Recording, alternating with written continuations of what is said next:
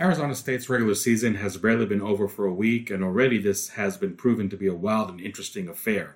And as a disclaimer, when we talk about an off-season, it probably should be in parentheses because as I'm recording this podcast, we're still awaiting the postseason fate of the Sun Devils. So their season is not over by any means, but there's obviously a breaking point, if you will, between the regular season and the postseason. And that is one where we find ourselves discussing a lot of topics in terms of players and perhaps even assistant coaches' turnovers.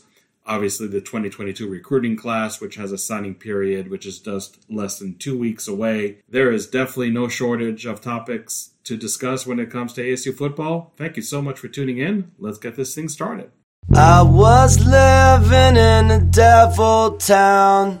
I didn't know it was a devil town. Oh Lord, it really brings me down about the devil town. Welcome to the Devil's Junkies podcast. I'm your host and DevilsDigest.com publisher, Hod Rubino. Before we get to the off-the-field topics when it comes to the Sun Devils, let's just discuss for a couple of minutes the 38-15 Territorial Cup that took place over Arizona last Saturday in Tempe. Arizona State records its fifth straight win over its in-state rival, a feat that has not been achieved since 1969 when Arizona State was in the midst of a 9-game winning streak. And many will tell you that with the direction these two programs are trending in these days, that historic winning streak just might be matched later on this decade. But when I look at this game, I think it really was a microcosm of the entire 2021 season. We've seen a lot of ASU contests where one side or even both sides of the bowl really come out slow out of the gates. Now, in some cases, when you play a team like Arizona or even University of Washington a couple weeks ago on the road, you can get away with that performance and engineer what seems to be right now a trademark second-half comeback by Arizona State and put games such as those in the W column. Yet, when you played against stronger opponents like Washington State and Oregon State, those games did not end in your favor. So it definitely is a matter of the caliber opponent that you're facing and what you can or cannot withstand, for lack of a better term. Once again, we saw an offense that sputtered in the passing game. Jaden Daniels has passed for less than 100 yards in 2 of the last 3 contests. For the entire month of November, he did not have a passing game for over 200 yards. And even with, by and large, a strong running game each week, that proved to be an issue in some cases. Once again, we saw a ground attack that really was over-reliant on their running back, Rachaad White, and we'll talk about perhaps the ramifications of that later on when we address personnel changes in each and every position. It really is a one-dimensional offense that was definitely prevalent in the month of November, and I would say even for large stretches of the 2021 season as a whole. Now, when you talk about one-dimensional offense, I think that's exactly what the Sun Devil defense did force the Wildcats last Saturday afternoon. Sure, Arizona quarterback Will Plummer more than doubled his average during the season, passing for a career-high 346 yards. But with a non-existent rushing game to complement it, we saw a lot of bend-but-not-break moments by the ASU defense, especially in the first half. If you recall, Arizona was able to travel to the red zone 3 times in the first half alone, but ended up with three field goals. So again, when you talk about a slow start by the ASU offense, only scored 14 points in the first half, that's an example of having a defense that's able to complement you in that regard. The ASU defense was able also to create 2 key turnovers in the second half, a forced fumble by Jack Jones, which recovered by Tyler Johnson on the 1-yard line, did end up being a quick score in the ensuing possession for ASU. And speaking of Jack Jones, in his last ever game at Sun Devil Stadium, maybe even last game in an ASU uniform, the super senior had an 87-yard interception for a touchdown, which really was the icing on the cake of this victory. So ASU ends the regular season at an 8-4 record. And I know that during quote-unquote normal times, we wouldn't talk about that regular season record being disappointing. It's not a mark that we see often, by and large, when you look at the whole history of recent ASU football teams, but it definitely was a disappointing and underachieving season. I've been covering the team for 21 years, and I can tell you that this is definitely the most talent that I've seen from top to bottom on both sides of the ball in my tenure as an Arizona State beat writer.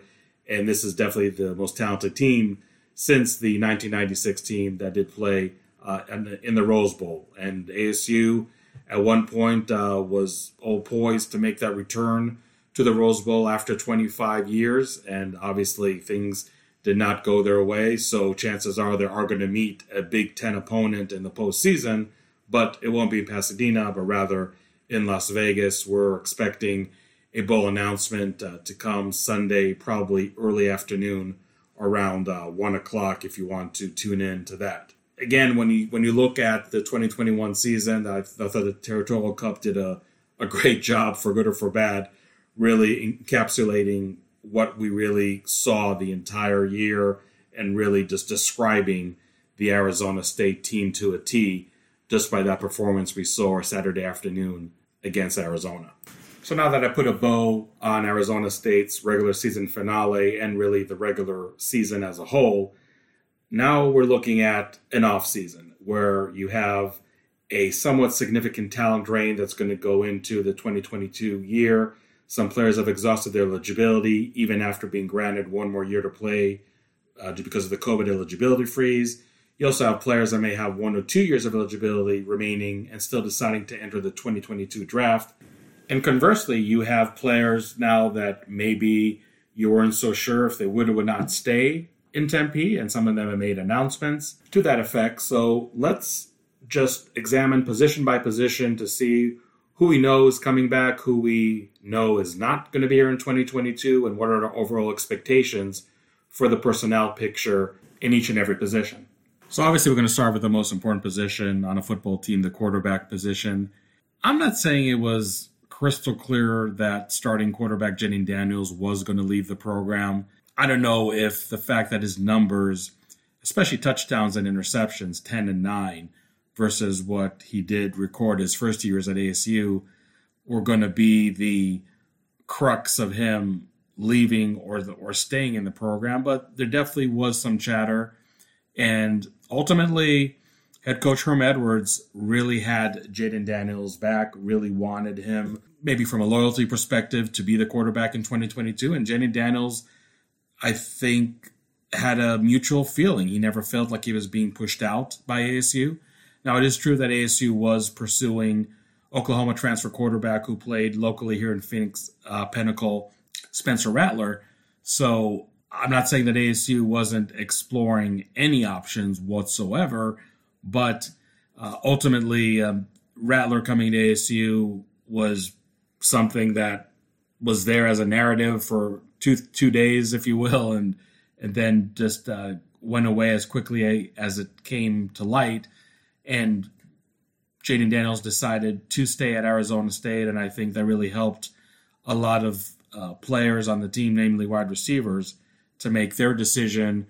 There was some chatter about Elvie Bunkley-Shelton and Johnny Wilson possibly leaving. Both of them declared through social media that they're staying too. So yes, this is a passing game that definitely needs a lot of repair going into the 2022 season, and it will do so with their returning quarterback and seems like the whole returning group of wide receivers. Now it's a question who the offensive coordinator is going to be, but we'll talk about that in a few minutes when we examine the assistant coaching positions. Staying with the skill players on offense, and the biggest news when it comes to transfer portal was the fact that ASU lost their running back, DeMonte Chip Trainum, to the transfer portal. And it's been well documented that his number of carries went down considerably compared to last year.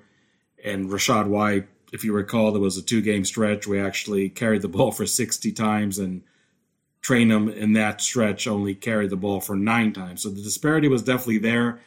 I'm not oblivious to the fumbling issues that Trainum did have in a couple of games, but I also feel that when you do have too much of the onus being put on one running back, that is not really conducive for success in the long run, not really creating a healthy environment in your running back room. And I think Traynham is a running back that has proven himself last year and did prove himself at stretches this year as well. Again, I'm not saying that his fumbling issues should be ignored, but I also don't think it really merited the disparity that did take place. So even though Traynham was absolutely going to be the starting running back in 2022, because as we know, Rachaad White did declare for the NFL draft and also said that he's not going to play in the bowl game, Traynham definitely got the message that ASU was going to pursue a running back in the transfer portal and really have this be a heated competition and not have him as the shoo-in starter for the season opener in 2022. That obviously rubbed Traynham and his camp the wrong way, and now he's in the portal. So ASU right now has the predicament of having only one scholarship running back to their disposal, Daniel Ngata, somebody that if you listen to me in previous podcasts or just read what I write on devilsdigest.com or on the premium message board, know that I'm very high on that running back, and I think he can do a great job. But now being the prime running back in the Sun Devil backfield, that's a role that he never came close to assuming, and I'm curious to see how he does in the ball game. Is he going to get some kind of reinforcement, if you will?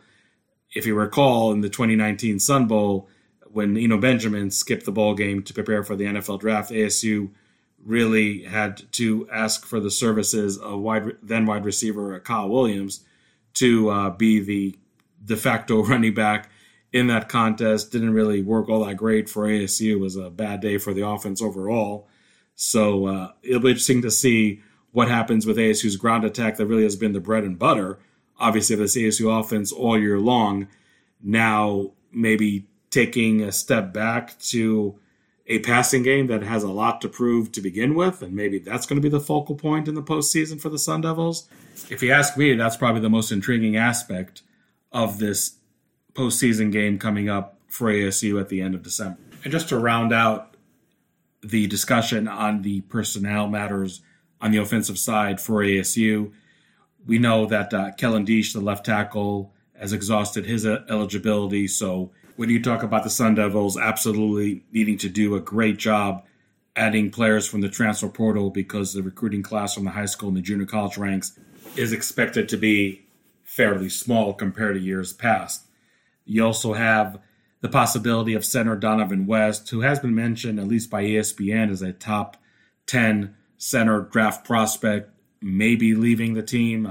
That is something that remains to be seen. Obviously, much less certain when you compare it to somebody like Diesch.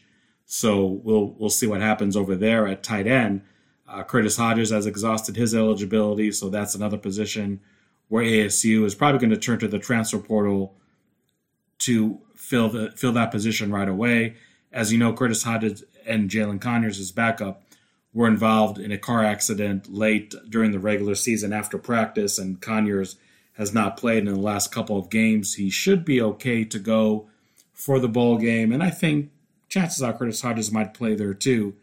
But again, going into the 2022 season, the tight end position is definitely one that does need some reinforcements, a position I expect the transfer portal really to supply the additions more than the recruiting class itself. Moving over to defense, both DJ Davidson and Tyler Johnson already declared that 2021 will be their last season in a Sun Devil uniform. Time will tell if they will or will not play in the bowl game, but those are two players that are moving on.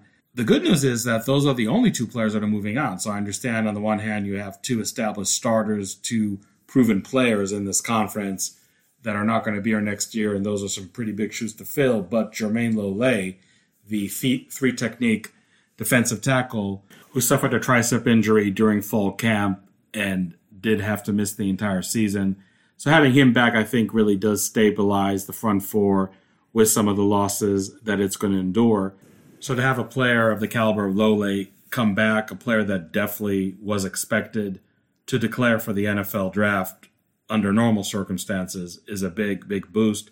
When you look at the ASU linebacker core, I expect the entire starting three of Kyle Soelle, Darren Butler, and Merlin Robinson to be back. So You just look at the front seven, really having most of the cast of characters returning in 2022. So if anybody's looking for a reason for optimism for the upcoming year, I would say that the amount of proven players that's still going to be on this team next season is definitely one aspect that in a positive way does make ASU different than perhaps a lot of other teams in its division and in its conference. So a good foundation for this side of the ball to build on in 2022.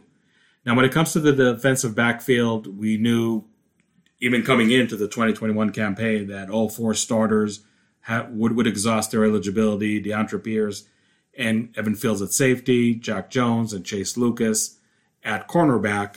So this is definitely a position group where somewhat younger players, I would say, especially at safety rather than cornerback, are really going to have to step up. And I'm really curious to see how ASU is able to fill the voids, especially at safety, because when you talk about positions that the Sun Devils absolutely have to hit a home run, not even just a triple, in the transfer portal, I would put safety right up there with offensive tackle. So if the safety position is not adequately filled in time for the 2022 opener, then that definitely could be an Achilles heel for this side of the ball for ASU.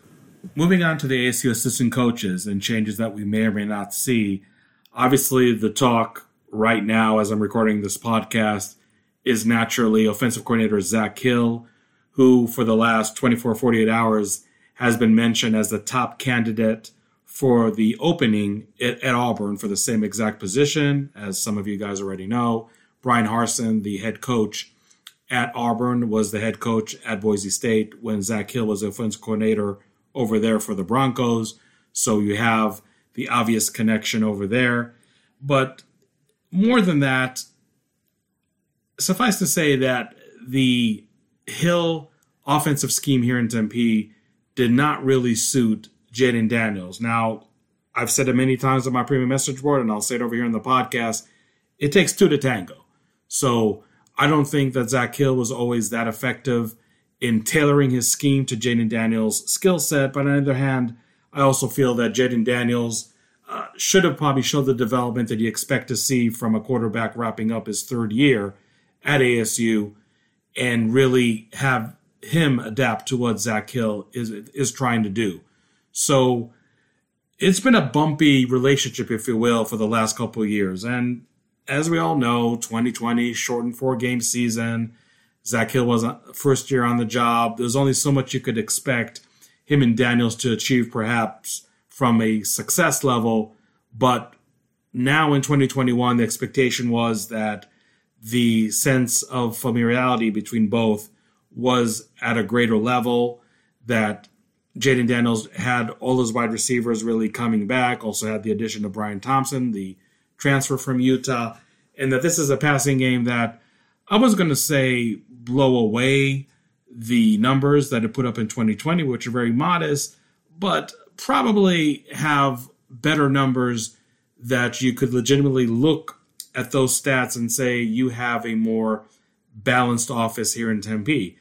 And case in point, in 2020, the Sun Devils had 65% of their offensive plays coming in the form of rushing attempts. Now, that might be still a low number for somebody like Navy, for example, but nonetheless, that is still too high of a number, especially in a Pac-12 conference. So you were expecting that number maybe to drop 10 spots to 55-45 run pass for ASU, but because of the struggles of the passing game, we find ourselves at the end of the regular season having the distribution be 61% of ASU's offensive plays coming on the ground. So the passing game issues really have not been fixed. And maybe that's one reason why some ASU fans wouldn't be too brokenhearted if Zach Hill did actually move on. Now, I know there's some fans, in fairness, that also aren't too crazy about Jayden Daniels coming back, because the numbers that he did put up in the regular season are definitely anything but eye-popping. And again, after the 2020 season, there was an expectation that Jayden Daniels would be able to come close to his freshman form, where he passed for over 2,900 yards, had only 2 interceptions, 17 touchdowns. But right now, having over 2,200 yards, 10 touchdown passes, and 9 interceptions are definitely sticking out for all the wrong reasons. And as mentioned, I think it's really goes hand in hand with Zach Hill and not being able to be on the same page to come to some kind of middle ground, for lack of a better term, and make sure that the scheme can be adapted to Jayden Daniels' skill set, but also Jayden Daniels developing a skill set that would allow him to run this offense in an effective manner. So I don't know if Jayden Daniels staying in Tempe, which that is etched in stone, is really causing Zach Hill to look to greener pastures, but I don't think it's something that should be considered out of the equation.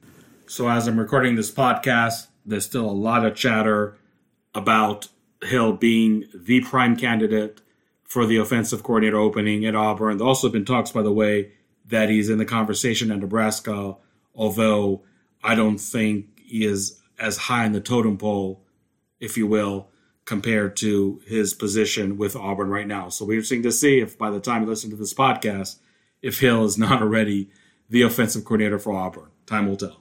When we look at defensive coordinator Antonio Pierce, I don't know if it's so much of a mystery whether he will or will not be on the staff in 2022. There's a lot of factors coming into play over here, and I detailed all of that in my premium message board, The Devil's Huddle. I would just say in general, ASU fans, just be prepared for any scenario to happen. Honestly, I'm not going to be surprised with whatever unfolds when it comes to Pierce. I think it's more likely that it's going to come after the first of the year rather than before the bowl game, let alone before the signing period. But we will see what does happen over there. As far as the other position coaches on the team, I would just say that the only thing to look out for is obviously the fact that you do have 3 interim position coaches, Donnie Henderson with the defensive backs, Bobby Wade with the wide receivers, Justin Wood with the tight ends. And those are probably the positions that you would first and foremost look for a possible change just because of the interim title that's still attached to each of those individual names. And it's not out of the question that we would see changes over there. Again, much like Pierce, I think it's something that's going to happen after the ball game and not before it. But that is something that you possibly want to be on the lookout. I'm not expecting a whole lot of movement with the other position coaches I did not mention, but this is college football. Never say never when it comes to the employment future of a coach. You never know what the team is thinking. You never know what the coach himself is thinking in terms of their prospects in 2022. So I don't know if Zach Hill, which seems to be maybe a very strong possibility right now to Auburn, would be the only change when it's all said and done, or could we see literally half of this coaching staff, for one reason or another, turn over for the 2022 season? So this really goes back to my earlier point, Sun Devil fans. It's been a wild, quote-unquote, off-season, and we're not even 1 week in. The news is only going to hit heavier and harder in the weeks and months to come, so that's why you want to make sure that you're a part of my premium subscriber community at devilsdigest.com. We would love to see you in our Devil's Huddle, our premium message board, where there's just a lot of chatter about a lot of different topics. So why not join us over there and be part of the discussion? So that'll do it for this episode of the Devil's Junkies podcast. Thank you again so much for tuning in, and I hope you have a great weekend. I was living in a devil town. I didn't know it was a devil town. Oh Lord, it really brings me down about the devil town.